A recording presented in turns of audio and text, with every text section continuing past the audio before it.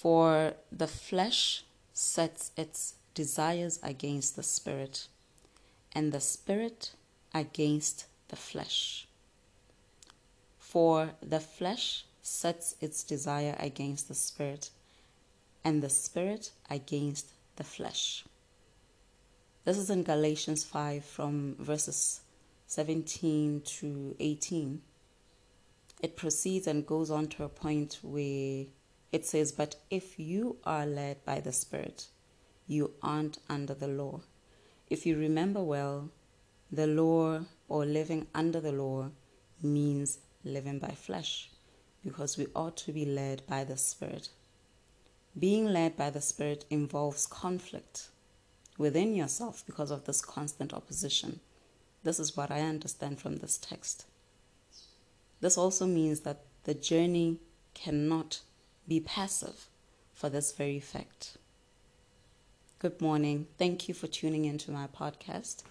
I continue to enunciate where I think purpose should be purported. I woke up today and in my mind were the words, "not by sight." And it's not that it's the first time I think about it. It's just, I guess it just came at the time where it needed to. And not by sight, not the infamous verse that says we ought to walk not by sight but by faith, right?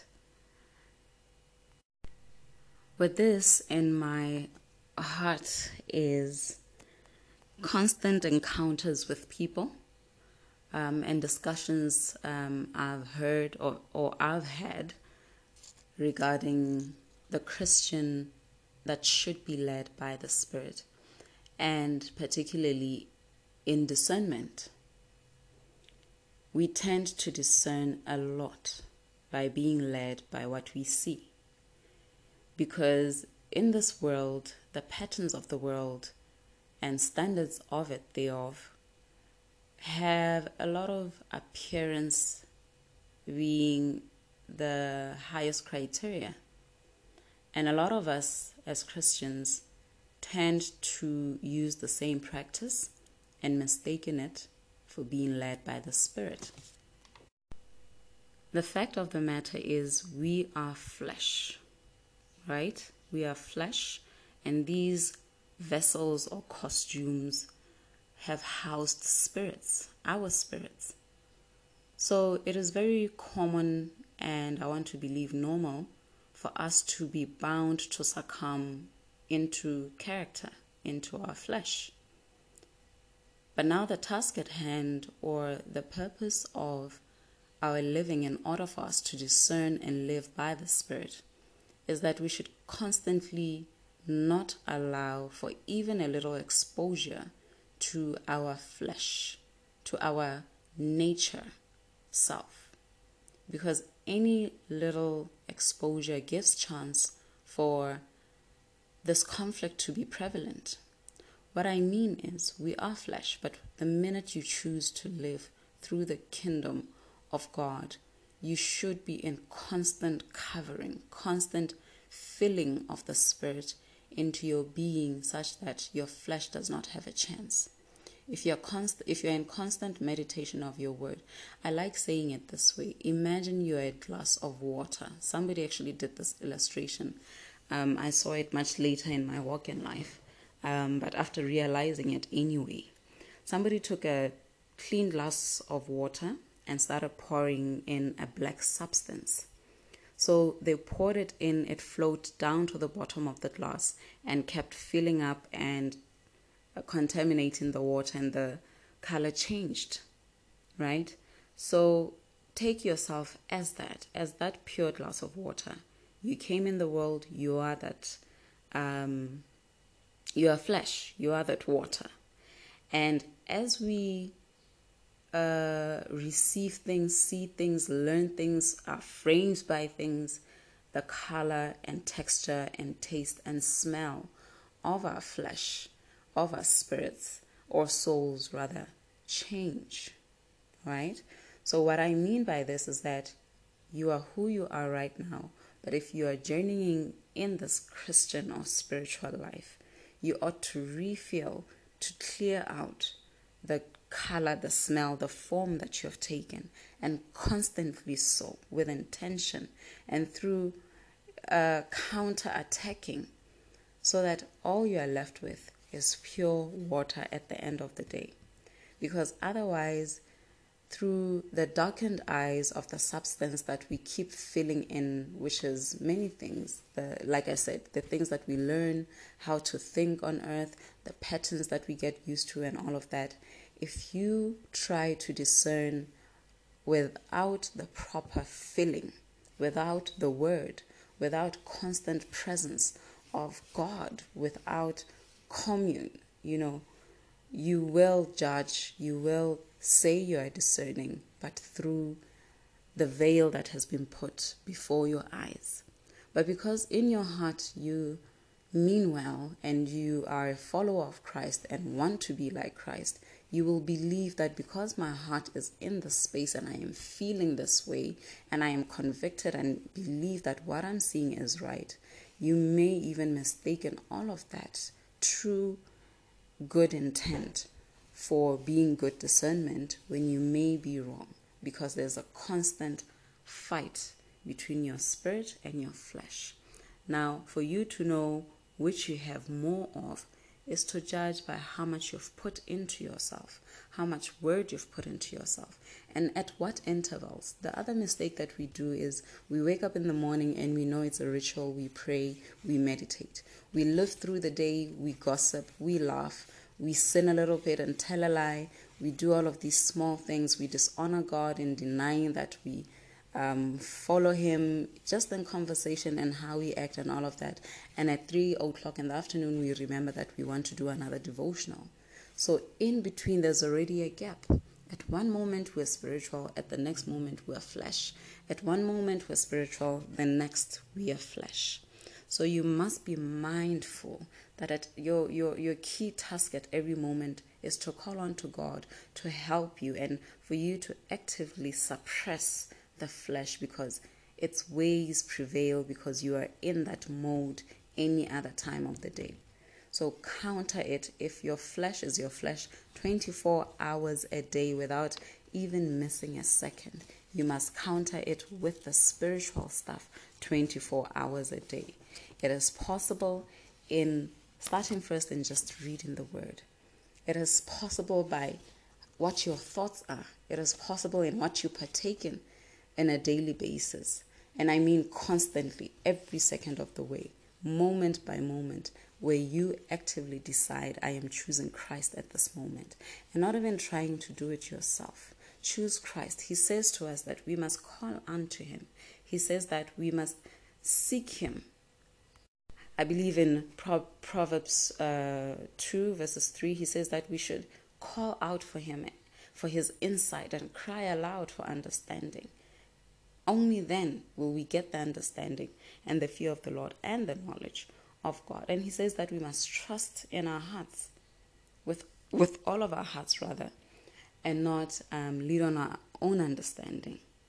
What he means with that is that at any given time, we ought not to say or use what is called inference. We shouldn't say, because I've seen this pattern, it means this, and be confident in that without even testing your own judgment by consulting God. He invites conversation. So we need to surrender ourselves to the spiritual stuff.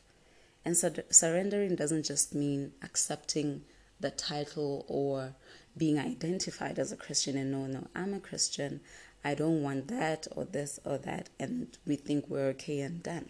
We must actively source God, source him to guard our spirits, source him so that we only talk to him about a situation that we are discerning at a given point in time.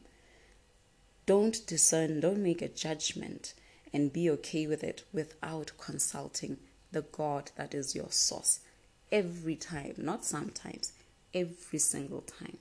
If we lack this knowledge at this point in time, if we are not confident in our discernment and all of these, we need to start at the word. God himself has said to many of his prophets. I remember in Samuel where he said to him, I think they were choosing men to go to war or something, and he said to him, do not look on his appearance or his stature and height, because I've rejected him. Man looks at the outward appearance, but I look at the heart. I remember again in Matthew where it says, do not look at outward appearance as well, because they may appear righteous, but they are all full of hypocrisy and lawlessness. So stop judging by appearance and instead judge using or listening to the Spirit. A discerning heart seeks knowledge. In Proverbs again it says, that is why I say you can only get it right if you are rooted in the Word, and not sometimes, not inconsistently. If all that is buzzing in your mind is the Word, not the things of the world, not where your next paycheck is going to come from, not where you can socialize or find a spouse and whatever, if you're constantly in the Word, because the Word will be your light. We need to remember that the devil himself parades as an angel of light. We need to understand that we have false prophets in the world today performing miracles. Yet we do not know. We sit in a church and we do not even know. We don't even have the discernment. And true discernment, not by judging, not by fear, not by miscalculated judgments and all of that. We do not even know. We can't, if we're sitting in a group of people, we can't point out and say, I see an angel present. Because it doesn't always mean looking out for bad things. You can't point out and say, I see an angel. There it is ministering to that pastor standing right before me. We need to be that spiritual. We can't be passive and claim to have some sort of righteousness that is over other people just because we have discerned. You know what happens nowadays? People will look at you and you've added a few kilos. Literally, somebody looked at me and I added a few kilos. And yes, I wore makeup and I had a smile on my face. I was broken. I was going through tough things. And you know, these things you can't always share with people. And for some time, I had hung out with the wrong people and I hadn't gone to church for a while. And this person outright calls themselves a prophet and comes to me, a prophetess, actually, and says to me, wow, I see the glory of God. And I said, well and good. It may be that I have grace and yes, I am being protected. But what glory are you seeing? Because my fruits in the meantime, aren't even glorifying Him. So we run the risk of seeing even the elite. I remember there's a verse in Matthew that says that these appearances are used to deceive the people of God, that even the elect are set before us. You know what happens?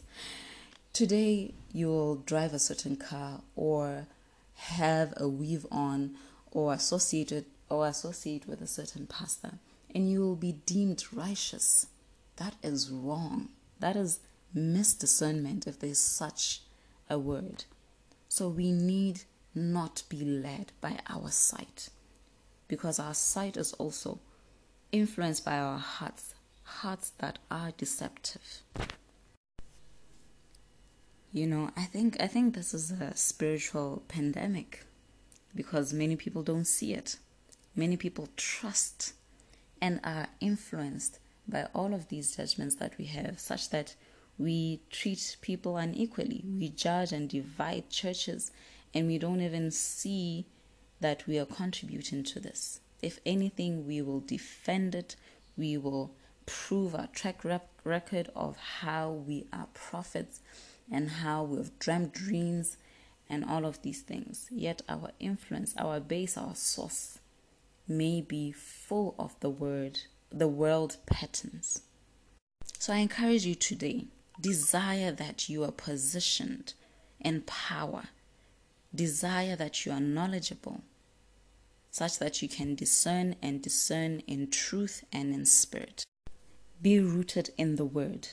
and want God's presence with you constantly. God is so real. He is as real, as I said in another episode, He is as real as the hand. If you hold out your hand and look at your nails, you should be able to tell that God is right here with me. Seek Him. Every time you discern something, like you would run to a friend and say, I think I see this. Say to God, God, I think I am untrusting of this person. Am I getting this right? And wait. Wait for a response. Do not look for it where it's not. When it's God, you will know that this is a response from my God. And instantly respond to the Spirit. A lot of the time, the Spirit talks to us, but we take time to respond to it. Test yourself. Look for it in the Word. Write it down. Okay? And make sure that it is not a worldly judgment. For we ought not to be led by sight. So I encourage you today, be careful of this. Be active. Do not be passive. And do not claim or even want to say out a thing or be influenced by a thought that you have that may not be the right discernment. Just because somebody is quiet does not mean they're going through the most. Just because somebody is sinning and going through whatever they're going through does not mean that they've fallen off the wagon. Remember Job? How many people would have discredited him and said, he's not with God, when all the while he was going through this for the glory of God? Let us be led by the Spirit. Let us seek the Spirit. And let us deny the flesh from using us to be hypocrites and think that we've got things right when we don't. Stay blessed, brethren. I hope you are encouraged.